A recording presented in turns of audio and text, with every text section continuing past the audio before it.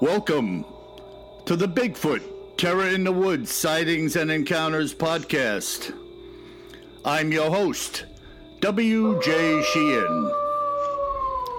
Hello, everybody, and once again, may I welcome you to our show. My name is W.J. Sheehan, author of the series Bigfoot Terror in the Woods Sightings and Encounters, available in ebook and paperback formats at Amazon.com. And now, Volume 6, 5, 4, and 3 are also in audiobook at Audible, iTunes, and Amazon. So please have at them, my friends, and do leave me some good feedback. You'll notice also in the description of our podcast is a little URL link there now.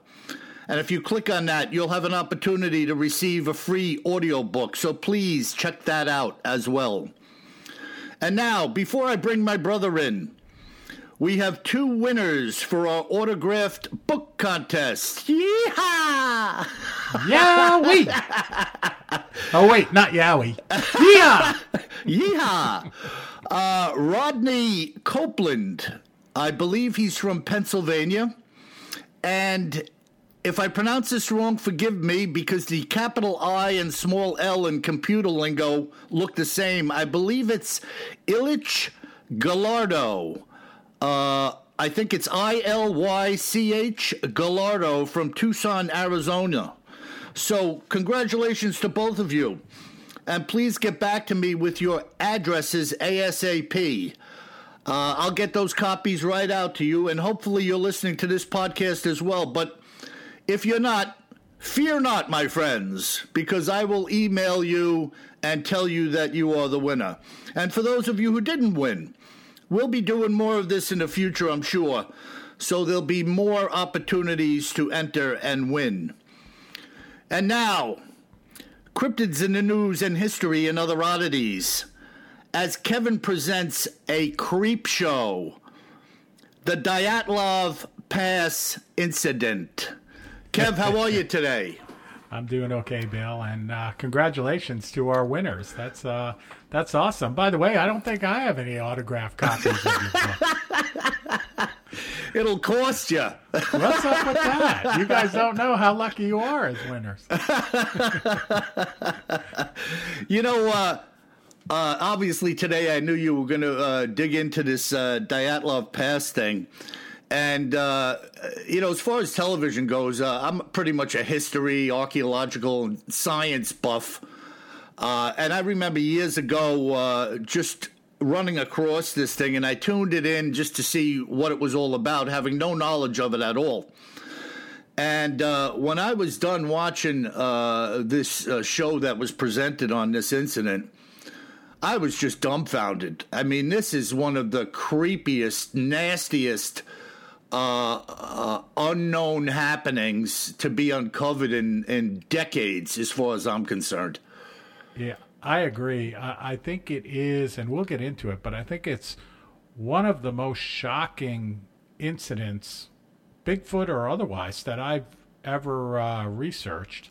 And there is a ton of information out there on this, and very strong information. Like, we'll talk about it, but all of the photographs that the folks on this party took are available, and you can look at them yourselves from each person's camera, in the order that they took them. Kind of fun pictures right up until the disaster. So an amazing amount of documentation, and then an amazing amount of controversy around what really happened to these people, which we'll get into a little bit here today. Yeah, and of course this was happened on the soil of Russia at the time, right? Soviet Union? Exactly. So it took place in 1959 in the northern Ural Mountains in Russia. So, a pretty desolate place. And just to give a rough perspective, this location is about 1,200 miles east of Moscow. Yeah, so is that closing in Ural Mountains? Is that closing in on like Siberia territory? It's out in that direction, but not quite far enough. But it's definitely a desolate place, from what I can tell. Yeah, I mean, Russia is an immense country. Huge, yes. So, you talk 1,200 miles, I'm not saying a drop in the pan, but, it's a big, big piece of real estate. Yeah. And you know what, just jumping into it a little bit, one thing that's kind of interesting is certainly, going all the way back to 1959, so it took place a long time ago. It's still under investigation. We'll get into that a little bit. But, it's named the Dyatlov Pass as if that's kind of a place. But it only got that particular name after this, disaster. So Dyatlov was actually the leader of the expedition, and during this expedition, these folks, 10 experienced hikers went out.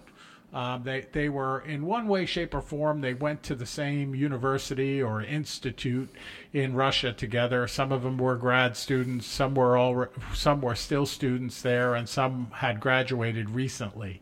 And this gentleman, Igor Dyatlov, actually led the expedition. But they were all super experienced folks. There were 8 men and 2 women. And as it turns out, when they set out on the expedition, one of the men got sick, and he actually had to return home. So he didn't know it at the time. He was probably upset that he got sick.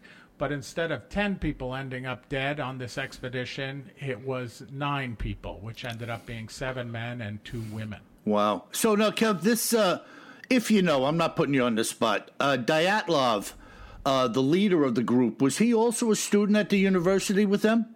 Yeah, I think he was like 2 years out of school, as I remember.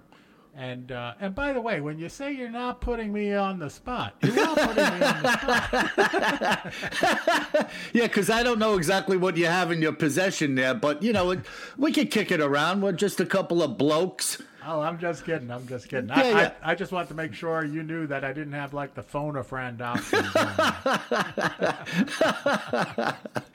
can't ask the audience. Maybe sometime we'll do a live recording and I can ask the audience. I do remember, like you said, there was a lot of film footage. They were taking pictures, and I think they even had some movie footage. Didn't they have a movie camera?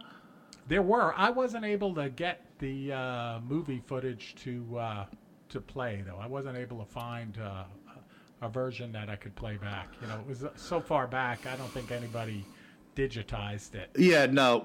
But what I was getting at was in the footage that I saw, first of all, a lot of these people were grad students. They were intelligent people. And what I saw of them was they were dressed and prepared for what they were entering into. It wasn't just that Dyatlov was the leader. These people were really dressed for the elements. As I recall, some had walking sticks or poles. I mean, they were ready. Yeah. Well, they were all very experienced hikers and very experienced skiers. So kind of, you'll see in a lot of the pictures, they're carrying skis. They're walking along with their ski poles. Of course, all the pictures, there's snow everywhere, even when they're setting out, in this region of Russia. And they set out in early February of 1959, so certainly in the heart of the winter in Russia. Yeah, I would imagine these people were akin to, like, military snow patrols. I mean, they knew what they were doing. Oh, they knew exactly what they were doing, and they were going out to pursue like another level of certification. I think they already had 2 levels of this extreme mountaineering certification, and they were going for another level. Okay. So it wasn't like it was, hey, let's get together and go for a walk in the mountains and go camping. Not at all. No, they were geared up for bear, and they had great intent to accomplish this mission, if you will. Exactly. Wow. Okay, so go ahead, bro. Yeah, so they set out, and the agreement that they had was that they expected to be back in about 2 weeks, and when they got back to the town that they set out from, they were going to send a telegram to their families. Back then, again, no texts, no emails or anything like that. They were going to send a telegram and let folks know that they made it back on time, and then, they could expect them back in their hometowns in a week or so, as soon as the train and buses or however they got there got them back to their hometown. And it turned out that, around February 20th, the Institute, where most of the hikers were students, organized a search party with volunteers, including some of the families in that, and they set out in this rural part of the northern Ural Mountains. And around February 26th or on February 26th, the search party came upon an abandoned tent that appeared to have been cut open from the inside. So, Bill, you'll hear this and read this all the time whenever you look at this incident or watch the documentary investigations, etc., that, some of the tents appeared to have been cut open from the inside, which is just a strange thing to read about. And then inside the tent, many of the campers' belongings and their shoes were left inside the tent. So no one in the tent, looked like they were cut. They cut themselves out from the inside, and they left their shoes and a lot of their belongings in the tent. Wow. Now, Kev, two things come to my mind relative to this. The first question is, did they say they had any weapons, or they just had hiking gear? Yeah, I didn't come across it at all. I think it was just hiking gear. Okay, I would imagine maybe somebody had a knife.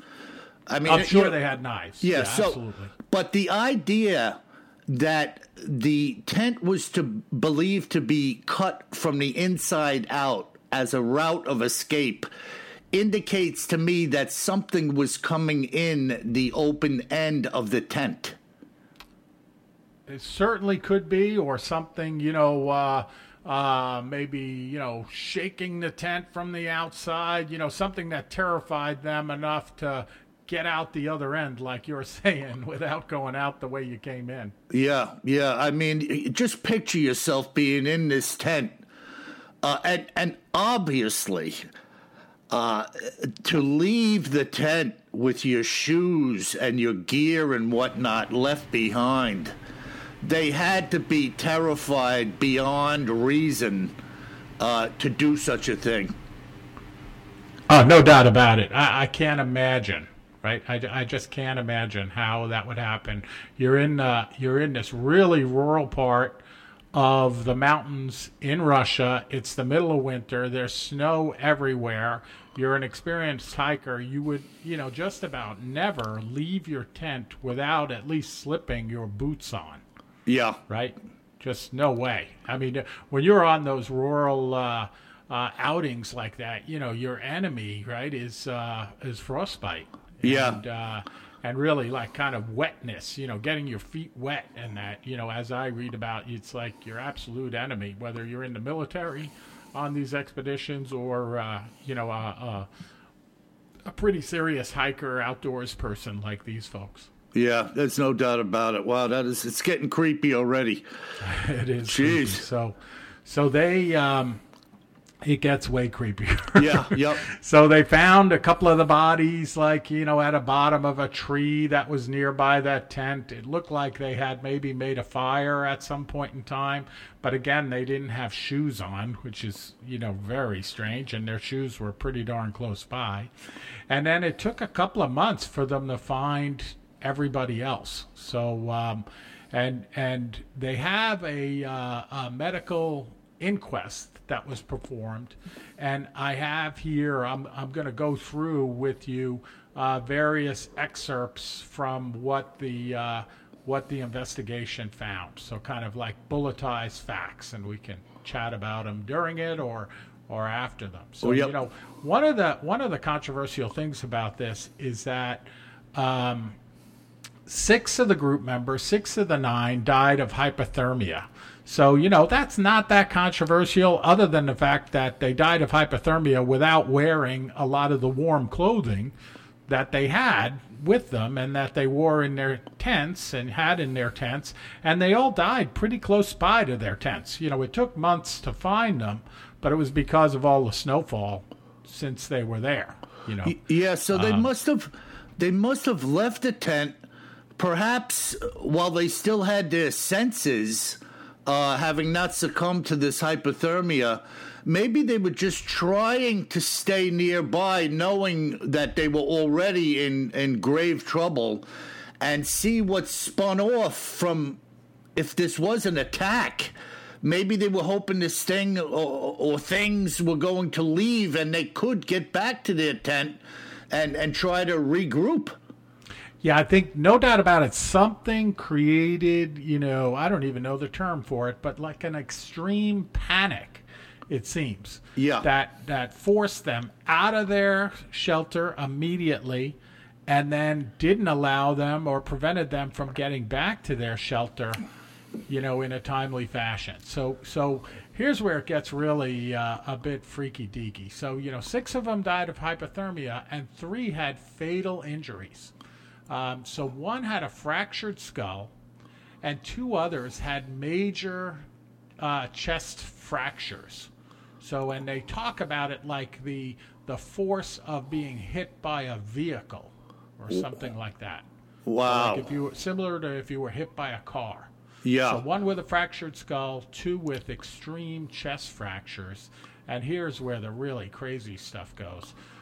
One of the other bodies of a team member was missing her tongue and eyes. Oh, my God. Her tongue and eyes cut out of her body. Holy cow. Yeah. Well, I'll tell you, I have a lot of accounts that I bring to the table, and people can believe them or not. That's your prerogative. When you talk about chest compression or that type of injury being hit by a car, that reeks to me of a Bigfoot attack. But then when you start talking about tongue extraction and eyes missing, now the term surgical was not used, was it? I didn't come across that, no. Because what also comes to my mind is animal mutilations in reference to UFO activity. That's been documented heavily for a long time with these, long before we had lasers and whatnot to use as tools. People were commenting, experts were commenting that it looked like incisions and things were removed with laser-like precision and very little loss of blood. But we'll never know about this poor woman. It was a woman, right? It was a woman, yeah. So it's, and just to our listeners for a minute, it probably seems like I'm a bit all over the map on this account compared to, hopefully normally it seems a little more organized, but this account is all over the map. Here you have folks fleeing out of their tents. I just built the foundation that they were very experienced skiers, hikers, mountain folks, and well educated, and then they leave their tent without their clothing, right. Some of their critical clothing. Then, 2 of them, one of them has a fractured skull, the other 2 have chest injuries like they were hit by a moving vehicle, is what the coroner's inquest described it as. And then another one has their eyes and tongue cut out. And Bill, getting to your reference to, UFO type of thing, yet one of the other bodies was found with very high levels of radiation. Wow. But no one else. Yeah, just the one. They're all together. Yeah, it was almost like something came down on him or he was hit. The story, the UFO account they made the movie out of Fire in the Sky. Right. Where that guy was out logging with that crew, and he got a little too close for comfort looking at this UFO, and the other guys were trying to call him back to the truck. Next thing you know, he got whacked with this beam, and the guys thought he was dead. He got blown backwards by this beam, and the guys thought he was dead and took off on him. But he was actually an abductee after that. And so, at any rate, I don't mean to get too far aside, but this is very strange. And another thing that's coming to my mind is Do you know of the victims, the 3 that suffered bodily damage? Were they closer to the original tent or compound area than those who had suffered from hypothermia? No, they were all scattered around. So it was, like they had this traumatic event, it seems. This is my conclusion. Whatever it was, and we'll talk about some of the many theories. And then they're so frightened that they leave shelter and kind of run in different directions. Yeah. And then it's almost as if, I would speculate, this isn't what the reports say, that they were disoriented. Yeah. Right? Yeah. So they're outside, probably in the dark, cold, whatever terrified them is still going on. And then they can't locate one another, or they're afraid to locate one another, right? They probably hear some screaming and stuff like that. And they end up, finding their bodies basically scattered around. Right. Well, look, whatever attacked them, to me, it's obvious that some of these others who escaped and just died from exposure were witnessing what was going on. One by one, several of these people were being dispatched in some type of hideous fashion by something. It had to be a physical being that was bashing their rib cage in, and then had this woman on the ground tearing her tongue out and poking her eyes out. And you can only imagine the outright terror of thinking, I'm next. This thing, it's and again, we talked about it at the beginning that this takes place in Russia, and in 1959. So certainly Cold War Russia, and Cold War Soviet Union, and they release in their original findings that their investigation that became public many years later said that the team died of, quote, an unknown compelling force, unquote. Wow. Which, that's kind of what you and I are dancing around here. Like, what was that unknown compelling force? Right. That scared the bejesus out of them and sent them out into the wild, and then led to some awful and hideous deaths. Yeah, just really, this is a crazy, crazy set of circumstances. And this radiation on this one individual, that is like, I don't even know what to say about that. Could he have come in already with the radiation present on him from, I wouldn't even know where you come in contact with something radioactive. I was thinking the same thing. They're a student at this institute. Maybe they're working on some project, but I don't think it would have been a call out, in this Russian finding, if they said, "Oh, this guy worked in the nuclear lab at the university." You know what I mean? Yeah. It wouldn't have made it to be one of the top 10 bullets that they found. Yeah, no, it's really, really remarkable. And then I touched on it in the beginning, so it turns out that I saw an account, I hadn't heard about this recently, though, but on CNN, it says on February 4th of this year, 2019, Russia reopened an investigation into this 60-year-old Dyatlov Pass mystery. So, the public was unhappy enough with the theories and that, and even 60 years later, that the government reopened the investigation. We touched on it, but like some of these folks were found, just to further emphasize the weirdness of it, other than the injuries, some of these folks were found just over a mile away from the camp, and they were in their underwear. Unbelievable. So, no other clothes except for their underwear. Unbelievable. Yeah, and no shoes, no socks. And a mile, Kev. A mile away. Think about you running in your underwear at night in the bitter cold, in the snow. The type of terror that you're feeling where you cannot even think of anything other than I've got to escape. Exactly. Even if you're a good runner, in snow like that, it's got to take you 20, 25 minutes to run a mile away. Yeah, you could on a mountainside in the snow. You could just, I'm visualizing these people just panting and grabbing trees and trying to go on and on and on. And reason is no longer a factor in their mind. It's just sheer terror. Absolutely. Wow. Absolutely.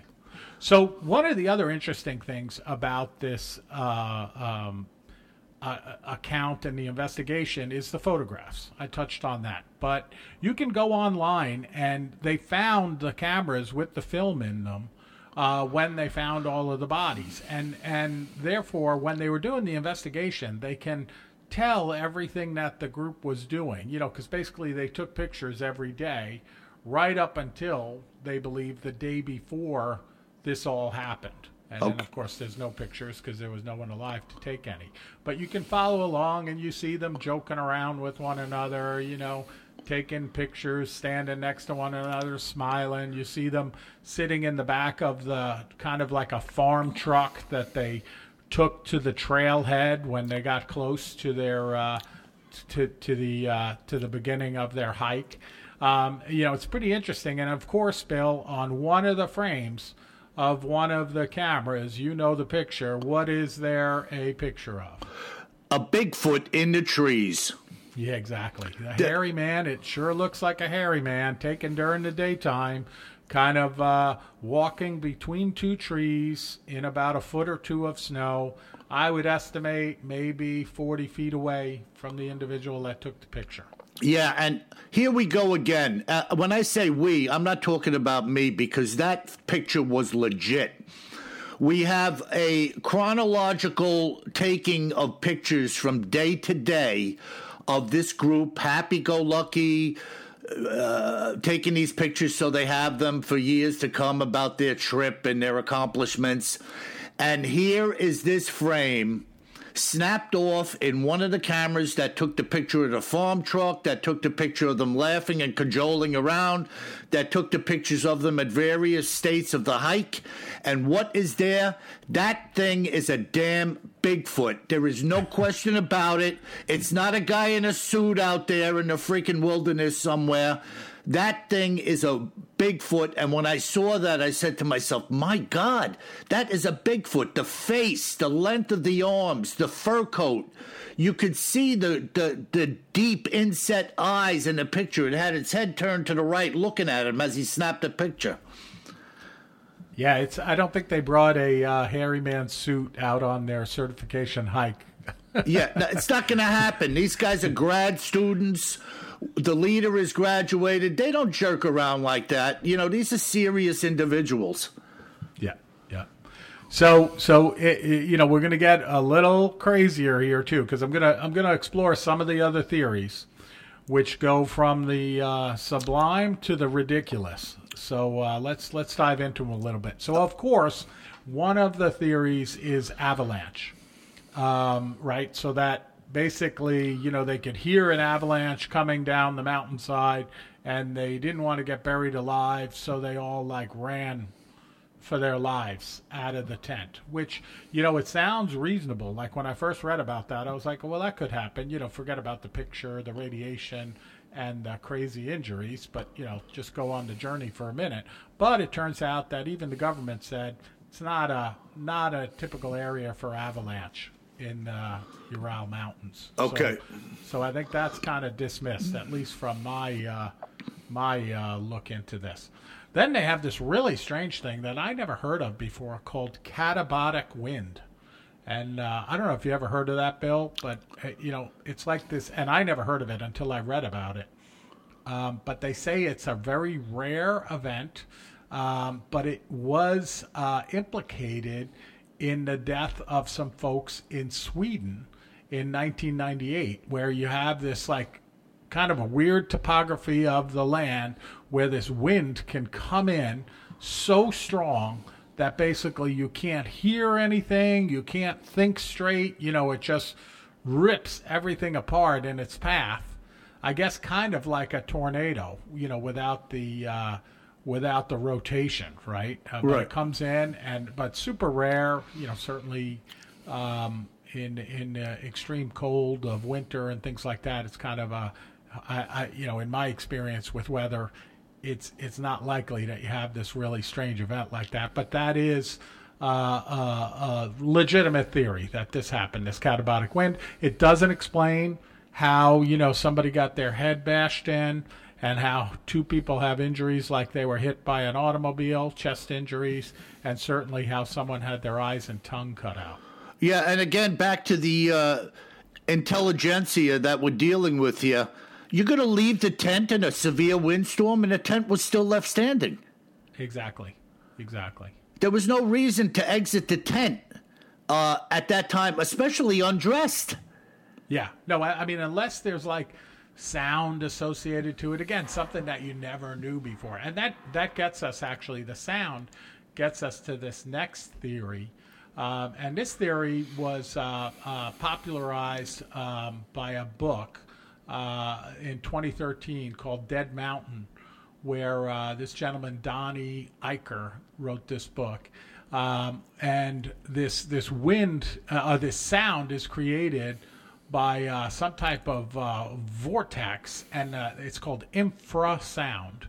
And it generates this wild level of sound that causes physical discomfort and mental distress. So basically, this sound can make you go crazy because you've never heard anything like that. Okay. And so this theory goes that they heard this sound, they panicked, they tore themselves out of the tent, and then they ran for it because, of course, they're not running away from the sound. And then when they could get their composure, they couldn't orientate themselves because basically they ran in all different directions. Right. Which is legitimate. We know now, even militarily, they're using sound weapons. Absolutely. Yeah. However, it still doesn't explain the intense bodily damage, particularly the vehicular type impacts. I mean, you're talking some type of blunt force trauma, which brings me back to the story of the bone pile with the orthopedic surgeon when he found that body with the rib cage compressed and the frontal attack on the skull. He said it looked like somebody drove a piece of billet aluminum into the person's face to damage it in that fashion. Exactly. So, and that leads us actually to this other theory. So we're in Russia. We know, back then, it was a little crazier than normal there. And there's speculation that their campsite, when they were doing this hike, fell within the path of a Soviet parachute mine exercise.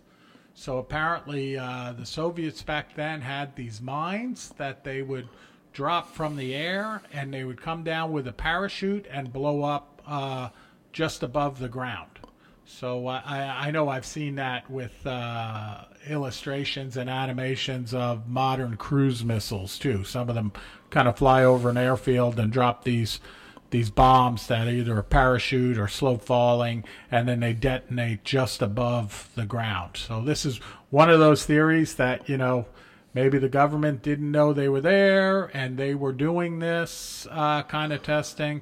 But again, it doesn't consistently explain the behavior. You could imagine that they hear these bombs going off. They're certainly terrified. But again, I think I would put my boots on, to run out. I think I would put my coat on. Yeah, and right? it does nothing to explain the singular snapshot of that Bigfoot standing in the trees. No explanation there. And then the mines didn't cut someone's tongue out and cut their eyes out. Right. And then no one had any other, shrapnel. Cuts or abrasions on them. You'd think if there were mines going off near enough to them to cause skull fracture and, these chest injuries, that somebody would get hit with a piece of shrapnel. Oh, there's no doubt about it. And I mean, even back then, if a mine blows up, there are going to be flesh wounds galore on somebody. Absolutely. Especially if the mine has killed you. You were close enough where you were going to get hit with multiple pieces of metal fragmentation. Yep. And then so the last one I'm going to talk about, and this report did not come up during the time of the initial investigation. So the folks that reported this were viable witnesses and things like that, but for whatever reason, they didn't come forward. Not hard to believe, for whatever reason. When I talk about it, you'll see maybe a reason. But they reported two different groups, and one group of hikers that was about 31 miles south of this particular incident reported that they saw strange orange spheres in the sky to the north, which would have been in the direction of this camp, and they saw them on the exact night of this incident. Wow. Yeah. Well, now look, people, I know there are people out there who are dyed-in-the-wool believers that there is no UFO connection to Bigfoot.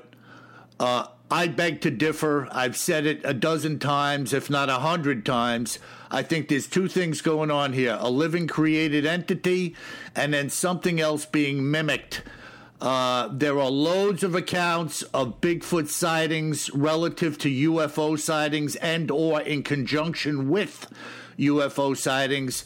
Here we once again have spheres being seen in the sky by separate people, separate witnesses who just commented that they had seen these things somewhere in the direction of where these hikers potentially were. Is that correct, Kev? That's it, and it gets better. So during this same period, so not necessarily the day, but from February to March 1959, some of the witnesses that saw this included the meteorology service for the Soviet Union and the military, but they were not noted. None of these people came forward or made note of this during the investigation in 1959.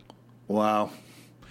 Yeah, So, Bill, in this, when we talk about this, when you say that, talk about the connection to UFOs, you're saying that perhaps these alien creatures are mimicking the behavior of a Bigfoot, right? Because they're kind of hiding or dressing up as, not literally dressing up, but you know what I mean. They're morphing into something that looks more acceptable than maybe a giant green person with weird eyes and antenna. Yeah, no, it's different than that with me, Kev. If you're asking me, I don't believe the aliens being seen are in fact aliens.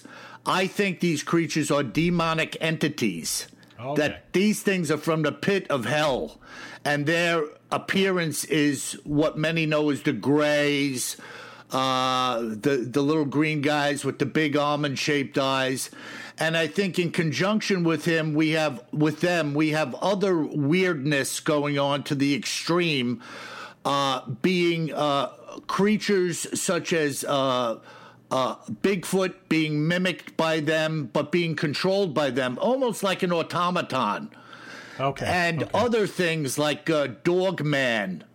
I think these are demonic entities. They're created to put fear in people, to do evil, to frighten. And I think that may be what was happening here at Dyatlov. Now, they got a picture of this Bigfoot. If it was, in fact, a flesh and blood Bigfoot, we don't know. But the thing if it was this creature, had a physical ability to wreak havoc and bodily injury on these people. So if the two incidents are separate, I don't know. If they're combined, I don't know that either. It's total speculation. Right. And, no matter what, there's something interesting there for the Russian government to open up a new investigation now, 60 years later after the incident. So, and I opened up saying it's one of the biggest unsolved mysteries in the world, and it truly is. I mean, we're here talking about aliens and Bigfoot and the demonic realm, but there's no one knows what happened to these people, but they were 9 very intelligent, very prepared individuals that all died under very strange circumstances of very strange causes on the same night in the mountains of Russia. Right. Now, listen, I've said this before. You're going to hear it 1,000 times, people, out of my lips. I have personally had contact with angels. And when I tell you that you are never prepared for that type of contact, I am not kidding you. It sends fear down your spine, even when their intent is good. It is so mind-blowing for a flesh and blood human being to suddenly be confronted with these types of things that it literally sends a shiver from head to toe down through your body and puts fear in you. And this is exactly why in all of the old biblical narratives, when angels contacted people, they always said, do not be afraid, because they knew the immediate impact was that you were going to be scared to death by their presence. Yeah, no doubt about it. And their intent was good. Right. If you're in the presence of an evil entity, and their intent is in fact to do harm, I can only imagine the level of fear and terror that is present when that is going on. Yeah, I mean, I haven't had those experiences. I'm not wishing for them unless they save my life or something like that. But certainly, I'm a believer of the spirits and demons in the demonic realm, and that nothing scares me more than that, or nothing scares me even close to that. I don't have any of those encounters either. So, that's the account for this week, Bill. I'm sure we're going to talk about it some more, especially if anything new comes out of the investigation. But it is, as we would say, a freaky deaky encounter. And My these God. poor people, again, didn't have a lot of humor in this because, 9 folks lost their lives in a brutal fashion. Yeah. But a really interesting account. And again, to our listeners out there, you'll hear us talk about it more. And I encourage them, if they've seen anything different or, heard anything different, learned about anything different, like we always say, if you see something, say something. Or if you've read something, say something. Write a note into our website, BigfootTerrorInTheWoods.com, and let us know, because we'll be talking about this some more. Yeah, no doubt about it. All right, Kev, that was fantastic. And I'm telling you, you took the words out of my mouth. No humor found in that at all. No. I mean, that was one intense exegesis of some of the information you came across, and well done with that, bro. Right. Now, listen, I got something really interesting here, so let me jump right in. This following encounter was brought to my attention by Dirk and Danielle Matheson, a couple who reside in Fresno, California. And this is what the two of them experienced on October 22nd in 2001. It was during October 01 that Dirk and I had decided to roll both of our chairs under our desks for 5 days and head south into the Kiowa wilderness for a little mental health break. The two of us, being avid runners and cyclists, planned to do a little mountain biking and or hiking.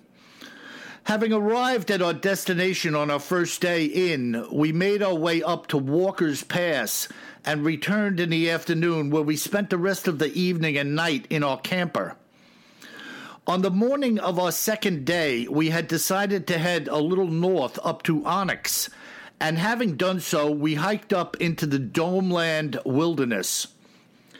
We were about 4 hours into our trek when we decided to cop a squat leaning against a large pine in a really beautiful spot in the woods. We were sitting side by side when I suddenly realized that Dirk was snoring, having fallen asleep with his head on my shoulder.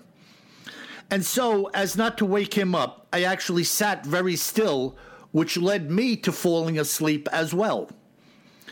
This was by no means a strange happening, for the two of us were physically and mentally exhausted from our busy work schedule, which is why, after all, we had come here. I know now that we had nodded out for about an hour when something whacked me on the head, which startled me. I jumped up, and believe it or not, Dirk was still sound asleep. Wondering what had hit me in the head, I looked down and saw a pine cone laying on the ground. At the time, I just assumed it fell from the tree, having not looked up at the tree itself. Feeling sorry for Dirk and not wanting to awaken him, I actually sat back down next to him and closed my eyes. I set the alarm on my phone for 40 minutes. Before having done so, I know now that I had fallen asleep again when I was yet again awoken from my snooze by something smacking me in my left cheek. This time I said, "Ouch," which awoke Dirk from his siesta. "Honey, you finished telling Bill what happened." So this is Dirk now. So anyway, Danielle starts telling me of being hit by 2 pine cones, one on the top of her head and the other against her cheek. I'm just turning pages here. And of course, I looked at the 2 pine cones and then up into the tree that we were leaning against. A tree which, by the way, I might add, had no pine cones on it whatsoever. Now, both of us were looking up into the tree as I was pointing out to Danielle that the tree, in fact, had no cones on it to drop. It was at that time that we both heard a slight crunch coming from our right-hand side, which was where a gigantic dead pine was laying on its side in the woods near to us. We both looked at the same time and saw nothing, and I began to grab all of my stuff to begin hiking back out. It was then that Danielle tapped me on the shoulder and mouthed the words, "Look over there." Mm-hmm. She was pointing at the top edge of the pine laying in the woods. As I began to focus on what she was already seeing, I noticed what appeared to be the crown of a head covered in fairly bright colored red fur, moving back and forth behind the tree's trunk. Suddenly, and without warning, a head began to rise above the trunk, and a pair of black eyes became visible that was staring right at us.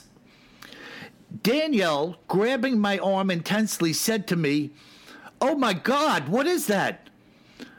No sooner has she said that than the head ducked back down. I said to her, "Let's grab our stuff and get out of here."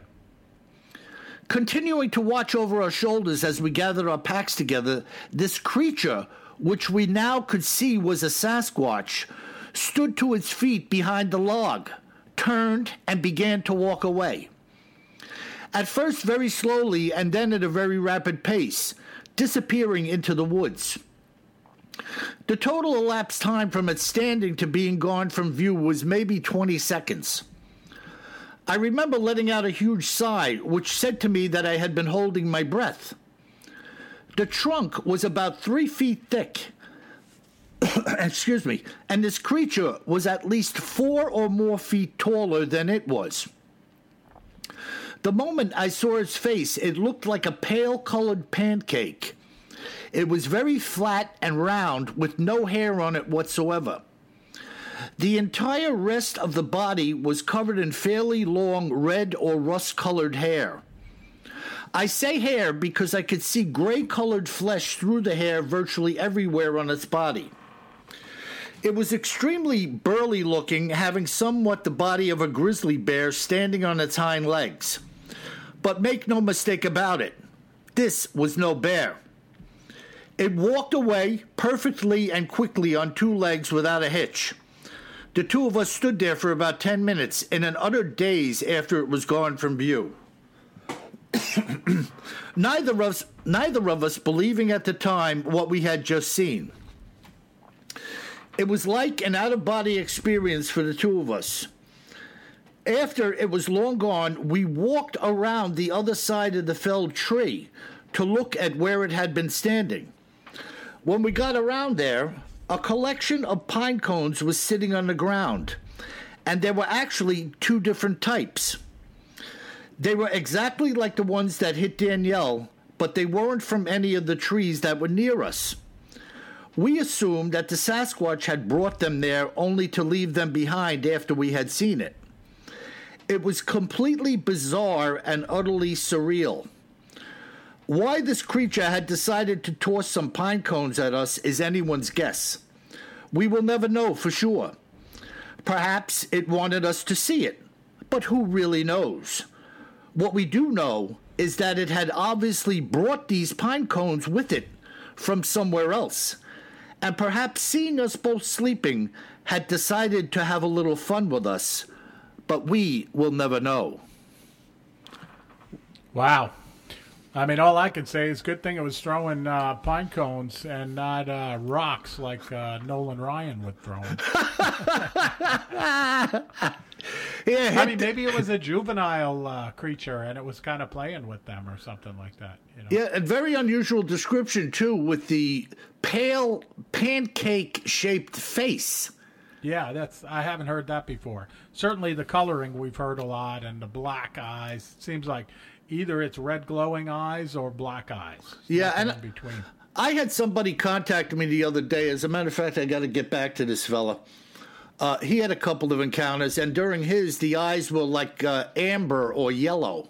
Oh, okay. I haven't heard that one. Yeah, who knows? I mean, I really don't know. You know, you can't.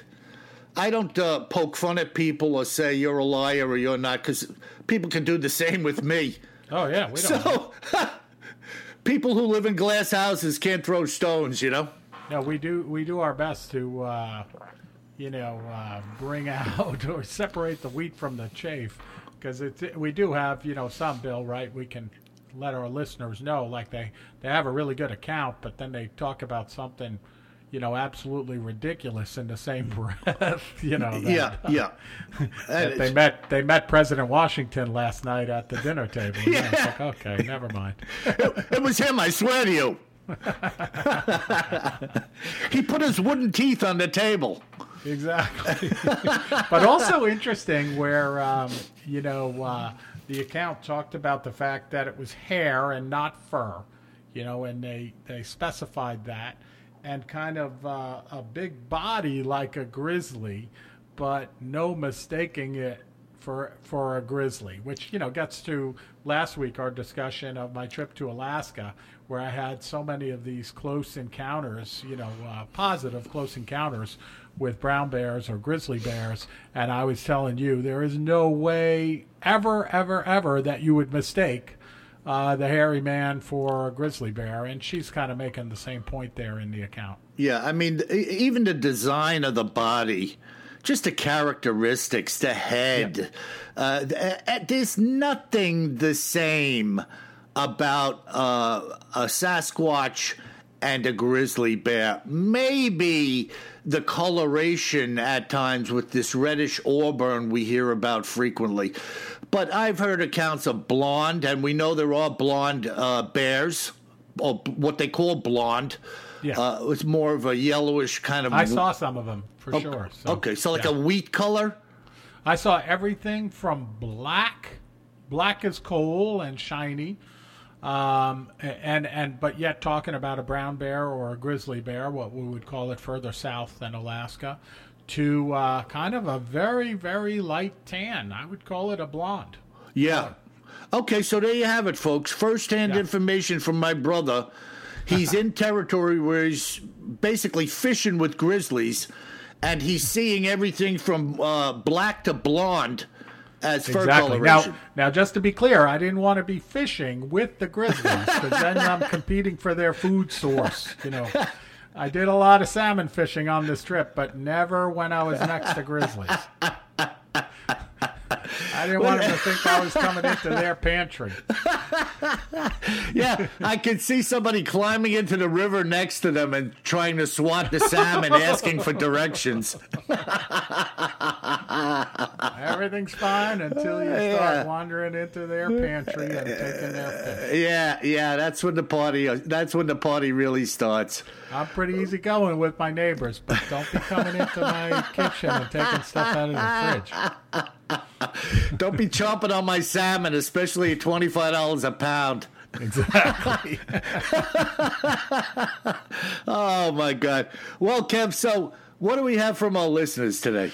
Oh, we got some good stuff this week, Bill. The first one comes from Matthew, I think in Arizona. And he says something which we've seen in our reviews too, which I like. He says, hey guys, I love your show. You remind me of Click and Clack from the NPR show Car Talk. It's great fun. And then he says, do you have any reports in your books from Arizona? Wow. Yeah. No, not to my knowledge. Now, hear me out, folks. I have hundreds and hundreds of accounts. I forget some of them that I penned, and many of them come to my mind as we're talking. But I do not recall anything from Arizona. And I may be wrong. Something in the back of my mind is telling me there was one in there from Arizona. But as far as answering you, I'd have to say no. But listen, the whole purpose of what we're doing here is trying to get all of you to chime in with us. And we are earnestly awaiting contact from you in regards to what you may have seen. So please reach out from us. If you've had something legitimately that you've seen in Arizona or the surrounding states, I'm asking you to reach out to us and contact us, and we'll have conversation. I call back a lot of people. I spend a lot of time on the phone with people, and some of them turn out to fizzle out and be duds. And other people, I believe, have been legitimately telling me of encounters they have had. So do reach out to us. Yep, good stuff. And to Matthew on the reference to Click and Clack and Car Talk, a great show that I love. I've often, after I started seeing these comments and reviews related to Click and Clack, I haven't told you this, Bill, but I was thinking of starting to refer to the sections of our show like they used to. They would have the first half, the second half, and then the third half.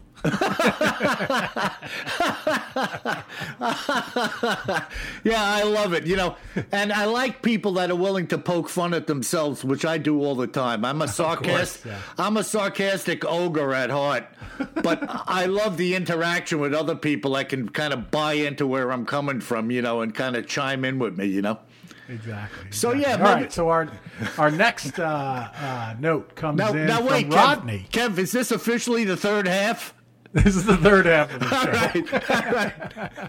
All right. So this note comes in from Rodney, who you announced as one of the contest winners. And he says, great books and shows, frequent water cooler conversations, love the Western Pennsylvania stories. Perhaps take a look at giant skeleton mounds of Pennsylvania as one of your cryptid stories. Should be fun. Looking forward to being entered in the contest. Rod. Yeah, well, Rodney, not only were you entered, you won, brother. Exactly. And listen, I think in our last podcast, I was mentioning to you, Kev, cryptids in the news and other oddities, digging into some of the giants. And we may be down the road talking about something very interesting coming from the area of a place called Lovelock Cave in Nevada. So do stay tuned for that. But Rodney, thanks a lot for your comments. And I'm glad you're conversing about what we're talking about around the water cooler. Yeah, great stuff. All right. So we're going to go to a part of the world where I've been several times, from Ilka in Romania. Wow. So over in Eastern Europe, home of Count Dracula. Yeah. She says, I assume it's a she, Ilka. I don't know. I apologize if you're not a she. I love your podcast. Would you kindly revisit the origins of the abominable snowman?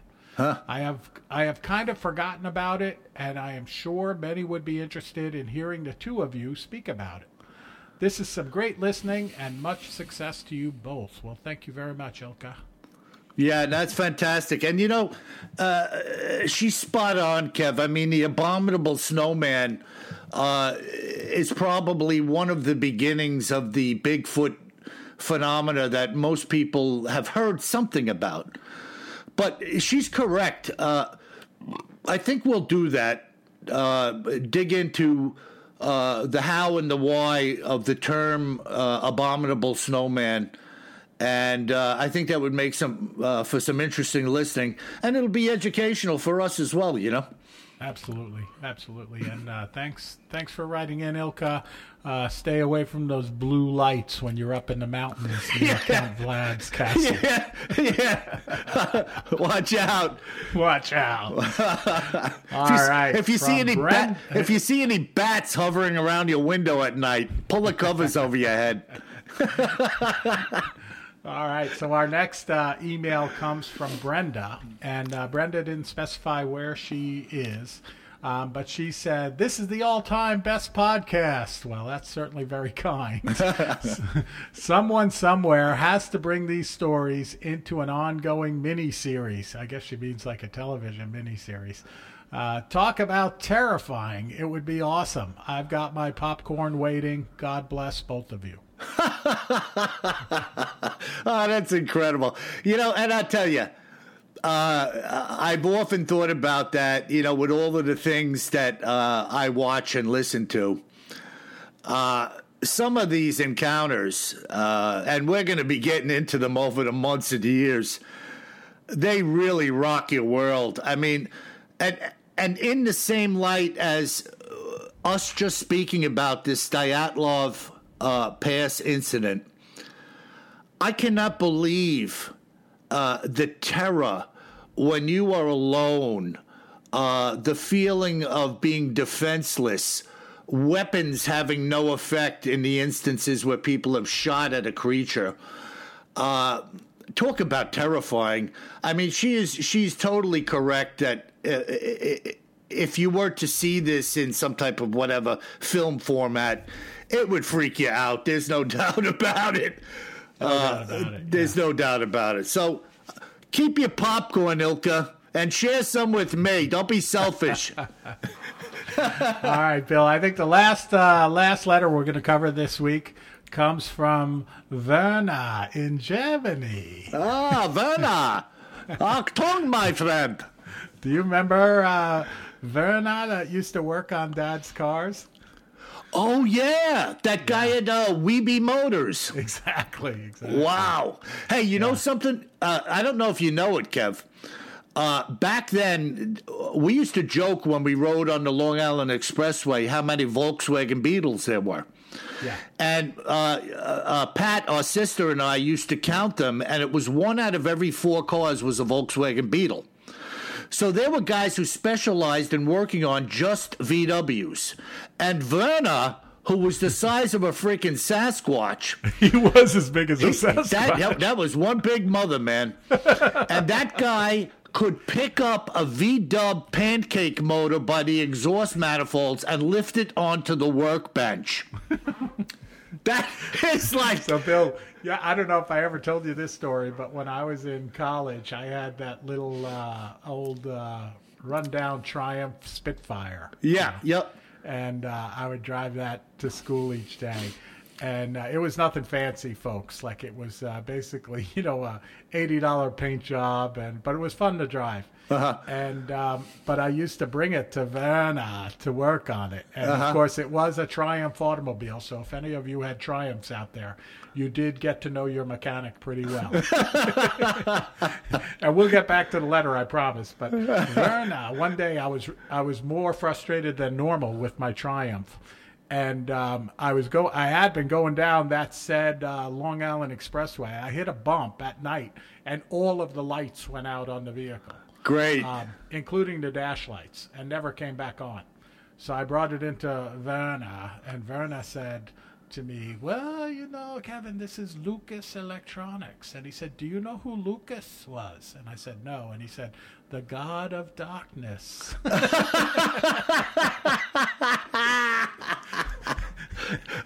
The God of Darkness.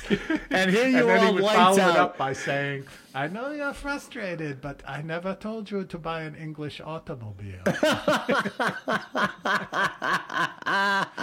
All right, so back to our last email from Werner in Germany. A different one. He says, I'm sure that many people at this point have at least heard of Bigfoot.